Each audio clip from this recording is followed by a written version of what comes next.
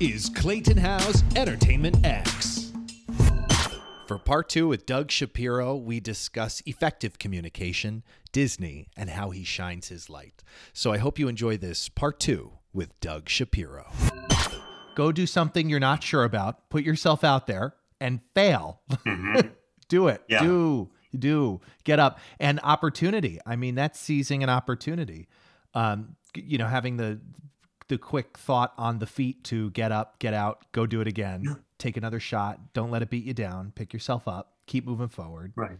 And it was sloppier than that. I mean, it was emotional and awful, uncomfortable, and at work. The other one was I've been working at the same theater for over 20 years, the Barnstormers in Hamworth, New Hampshire, which I love them. And I did this play that the audiences love and the actors hate, called The Ghost Train. It is horribly written, but there's like a big train live sound cue that just drives the audience nuts. I'm in there and I'm not in my comfort zone, which is playing the multiple character track, who gets to wink at the audience like, yep, it's me again in this hat. I'm the evil character. I come in like an hour and a half in, and I just stand there, and it's only me being evil to everyone on the stage. And it's like the inspector at the end of an Agatha Christie saying, here's what happened. You did that, but you did that, but you did that. No one can save you. So I had an hour and a half, and this is as I'm getting into my 40s. And, I've got an hour and a half to be like, what are my lines? What are my lines? What are my lines? And obsessing over it, which started happening as I'm getting older. And one night I went in and I went up. No one can save you. So I was standing up there with what I'm assuming was about 7.5 hours. And eventually this one actor, who has she's got emotional issues, just go, oh my goodness, as if she's seeing a vision. And like the last line, we were able to sort of save it. It was one of the most horrible moments for me. What I learned was, okay, you know what? The lines don't come as easy anymore. I've been working at this theater since I was 30. And now it's, now you don't have the same process. So what I got to do is say, okay, well, what do we do? So I started memorizing 2 months before the job. And there's a way of memorization, sort of an in-between stage, that's been attributed to Allison Janney, which is why she's always word perfect. And now that I have a great agent at Take 3 who actually gets me lots of auditions, this has been really handy. You write the initial letter of every single word in the sentence using all punctuation, all capitalization, all punctuation, and you write it out. So it's actually an in-between stage to knowing nothing and being off book. You can now look at it and get clues. You write out the other person's entire line, and then you write yours in initial caps or initial letters. Sure. And that's a transition point that I've been able to use, thanks to failing horribly on stage and standing there for 7.5 hours, swinging in the breeze. Yeah. Oh, goodness. Some people told me it was 30 seconds. I don't believe it. Might have even been shorter. You never know. Although it feels like an eternity when it happens. It's an eternity. And of course, I've destroyed what's going through my mind is I've definitely destroyed theater as we know it. The art form is dead because I'm a terrible person. Someone else messes up on stage. I am there. I am thrilled. It is an honor and a privilege to be able to, great, I gotcha. Great. Let's do this and bail them out and move the show along. And it's exciting. Yeah. But if I fail, I got to punish myself afterwards and that I've actually stopped now.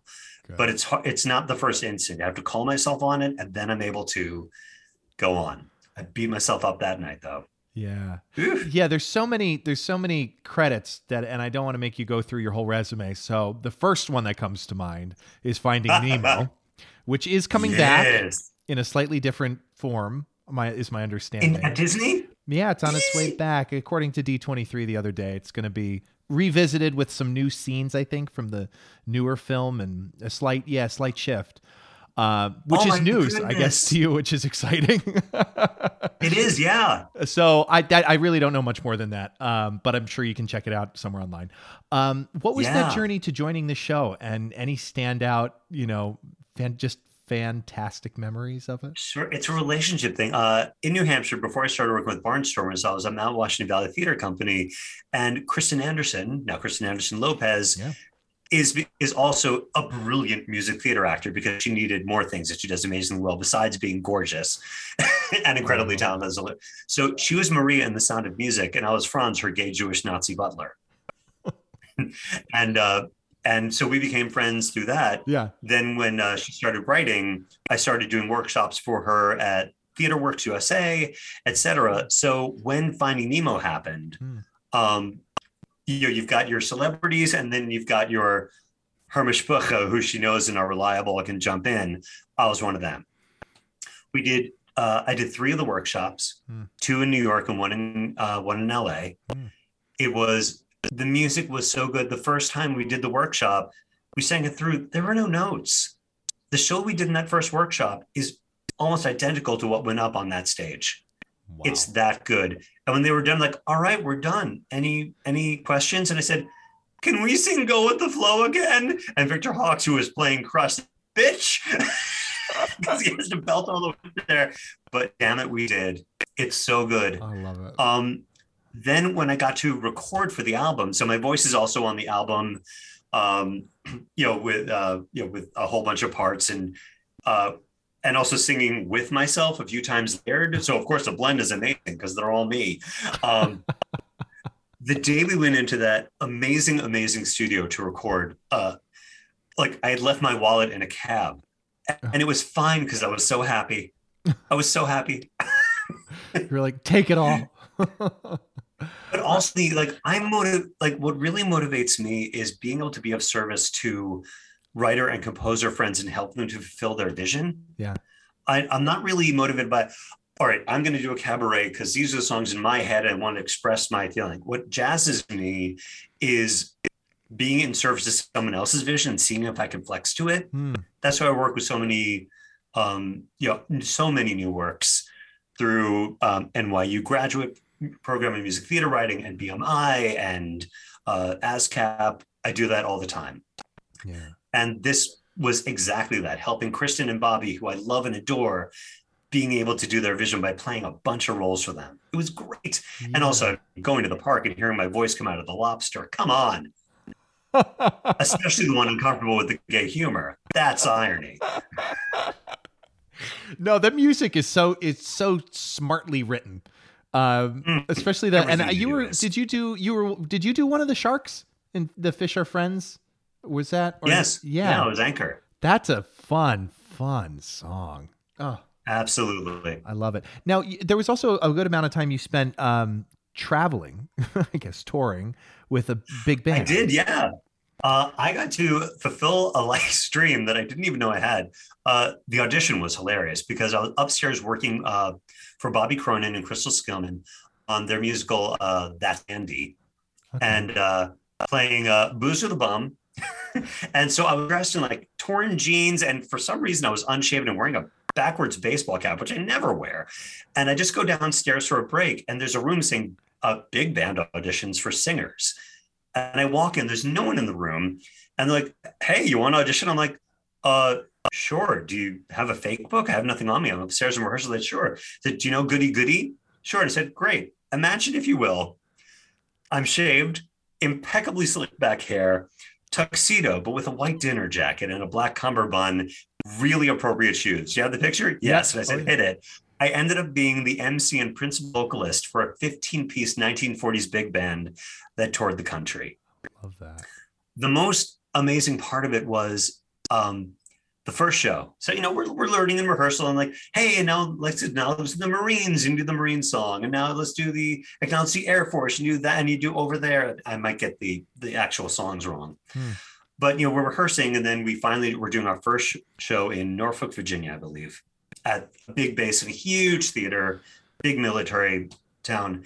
And we start to sing the first song in honor of the Marines. And I look way up to the top of the balcony.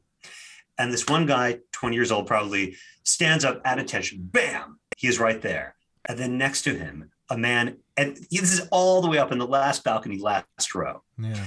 I see a man, 80 if he's a day, put his hand on the seat, struggle his way up, barely stand, and then shoulders back, bam, same pose.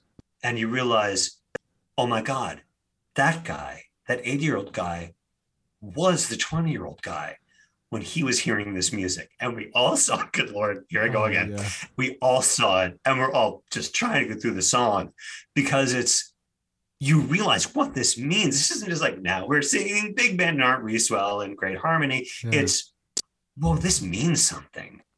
This is knowing what pride is in your country, like on a visceral level, and not like jingoism, we're the best and everyone else is jerks and let's bomb them, but the like, wow, these people really did something, and this was the music of that era, and this connects with them on a visceral level. That's why we do this. We help people to go through whatever it is they need to go through on a visceral level. And that honor and privilege to do that show kept us going through all the Catholic gymnatoriums that we were on that tour, the huge theaters and and everything. It was phenomenal. Yeah. That's the stuff. That is those songs, they every time chills. And I didn't fully realize it, right? We're not gonna get into each armed force here. Didn't expect this to come up, but I didn't realize it, until I have family who's in the Air Force, and I was like, wow. And once you hear a little bit more, Thanksgiving, it's oh my goodness, the things that they do so I can tell a story on a stage, which is vital. I mean, like we it do, is. Like, well, don't worry, I got it. I'm playing pretend for a living. We're good. Yeah, but it's just very interesting. That's like protecting your. And now I get to be a standardized patient. One of the I work for Uniformed Services University of the Health Sciences. And they're a military hospital. So I'm helping those military doctors and psychologists, students train by working with them as a standardized patient, one-on-one. That's incredible. Absolutely incredible. Yeah. How have you balanced it? How do you view achievement versus fulfillment in your life? It's the conversation of what does success look like to you? And that's a tough one, because people tell you what success looks like is, you say, what do you do? They have you been on Broadway? Have I seen you in anything?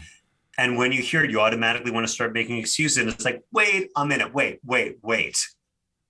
What I have done is I am working with executives one-on-one to help them to be better communicators. That is success. I have earned my insurance from my basement, the exact setup you're seeing right now. I've earned my health insurance, like going through under impossible circumstances. How is that not success? While holding down a relationship with a man I adore, love, and respect, and keeping 3 pets alive, Yeah. It's you get to define what success means for you. Yeah. Yeah. It's yes. You hit it right on the head. I'm literally going to repeat what you say if I say anything else. No, but I think it's so you're absolutely right. And I find that too, as I, mature, I find that what is imposed on you or put upon you by the people around you, you can get swayed by it a little bit, especially at a younger age, but as you get older, like in that saying, you're the average of the 5 people you spend the most time with. And it's like, I was like, oh, who are my 5 people? Because it's true. And you have to, cultivate who you're around and what you hear, because it makes for a better, happier life, which I think is extremely important. Is there a common piece of incorrect advice you hear in your field? You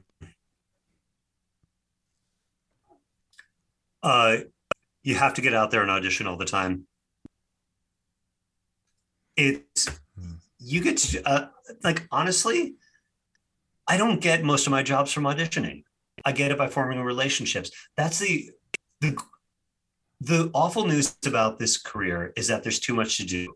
The great news about this career is that there's too much to do. So if you spend 1 month and you go to absolutely every audition, every EPA that you can hit, or in this case, film, like tape, absolutely every single one, that you can, and then you get burnt out, and then great. So now I'm going to do research. I'm going to do research on all the theaters in which I want to work, find out what they're doing for the season, or, find out who's doing voiceover when, what are the best setups, and do your research. And then you get burnt out from that. And then the next month you could do relationships. Who are the people doing what I want to do? Okay, who is I want to voice video games. So great. Who's doing that? Go on LinkedIn, find out who's hiring for video games and lean in, find the people that are doing it in New York and then do that. I did that and had great success with that with Rockstar Games. So there isn't one path. I get almost everything that I do from relationships. There are people that trust my work now and hire me again and again and again, including the Barnstormers for over 20 years. Yeah. This relationship thing is definitely not talked about enough within, crafting your career or your, marketing yourself or whatever trendy word is being used to talk about your life path. But Right. It's relationships. It is absolutely relationships. And it's all, in theater, it's like 3 degrees of separation. Metaphorically speaking, if you could put a word Yes. or a phrase on a billboard for millions of people to see, does anything come to mind? Yes. Shine your light. What I found is that wherever I consciously shine my light, that's where things start to happen. So when the pandemic hit, I'm a multi-hyphenate, the 75 things that I did suddenly went zhunk down to 4. So there's business role play and singing my church gig and, et cetera. So I'm like, great. So I'm going to lean into business role play. So I made a video of the work that I do and it's now on, and I put it on LinkedIn and I put it on my website. I went on LinkedIn and I found, or I Googled business role play. I found the companies that are doing it. I wrote letters to them. I wrote emails to them saying, here's what I do. Would love to talk with you and not ask for a job, but say, I'm just having a conversation with you about this work we both love. And as a result, and the work doesn't necessarily come from, I do this and get a response back. I did that work. And yes, I did get some responses and I worked for 6 different role play companies and 6 different medical institutions. But when I was doing the business role play work, suddenly I put something on LinkedIn. My buddy from college, Michael Montgomery, I didn't know, runs that Uniformed Services University of the Health Sciences program and told the woman that hires to give me a call. And I've been working for them ever since, and it's great work. But it's because I was focusing my time, money, and energy there that it worked out. What that great point you made about the 5 people, that's the same thing. Those 5 people, you're currently shining your light on those 5 people. So whoever they are to you and the energy they give to you and what you're reflecting back, if they are catty and fun, you're going to be a bitch. And if they are supportive people who are curious about what it is you're doing and how can I support you and help you with that, and you're doing the same for them, that's magic. Yeah. As well. Yeah. Yeah. It's so crazy. During the pandemic, I noticed personally, my 5 people changed. And it wasn't great, but I didn't realize it had been a saying, that I had heard and resonated with me. And I was like, oh, okay. Very interesting. Very interesting. It's absolutely true. You need to protect your energy. And I don't mean in a thirstful way where you keep it for yourself, but the shining the light. Right. You help enough other people get what they want. You get what you want. You catch more flies with honey. You get what you give. The people that I see at every audition, they're not, I learned this as a Boston actor when I was there. Yeah. The people you see at every audition are not your competition. They are your support system. If I can't take a job because I'm already booked, I can recommend 3 guys who are great and they can do the same for me. It's that, there's enough work for all of us. Yeah, there really is. There's enough everything for everyone on this earth. I think it changes the way one behaves and goes through life, but it's so true. I think, I believe that, with karma. I think what goes around comes around every time. Yeah. In great ways and any other way. Doug, this conversation, wow. I'm so glad we've gotten to chat. What are you getting excited about? What are you looking towards? What's Oh, thank you. I feel the same way. Thank you so much. This conversation was very exciting. Thank you so much. Yeah. I've got some projects coming up which are fun and they're like multiple character ones. I start rehearsals tomorrow night for Esther in the Spotlight by Rich Orloff, and 3 people sent me the audition notice. It is a chorus. They play multiple characters and sing in tight Manhattan Transfer jazz harmonies. It's like they looked me. Oh, and it's very Jewish. It's the story of Esther. It's like they looked me up, and I'm like, oh, those are all the things I do well. You're welcome. I auditioned and I got it. So that'll be done on the 19th. The other thing is the Actors Fund. It's still open. Doug and Chico Presents, where I got to read the work of my author friends with Chico the Parrot, who's right here on my shoulder. And yeah, he's a good chicken. Well behaved. Right, Didn't hear him once. I got to read the work of my author friends and put myself out there as an audiobook author, but also hold all them up. And it was to raise money for the Actors Fund. If you go to justgiving.com/Doug and Chico, spell out the word and, that has, you can listen to all the authors, and fundraise is still open. The Actors Fund was there for me, and they gave me the grant that allowed me to get all the sort of equipment that I had to learn how to use in the pandemic at age 50. What does a 50-year-old love more than learning new technology? It's never too late to learn another thing. Sorry, some venom just dropped on the table and burned it. I got to take care of that. Well, Doug, thank you for taking this time. Oh, it is absolutely my pleasure. If you want to talk again or in person or otherwise, it would be wonderful. And thanks everyone for listening. People of the world, Doug Shapiro. You've been listening to Entertainment X, the podcast. You can follow Entertainment X on Instagram at _EntertainmentX_. If you haven't yet, go to Apple Podcasts and subscribe, rate, and review this podcast. Join Clay next week for another curiosity conversation on Entertainment X. Thank you for listening.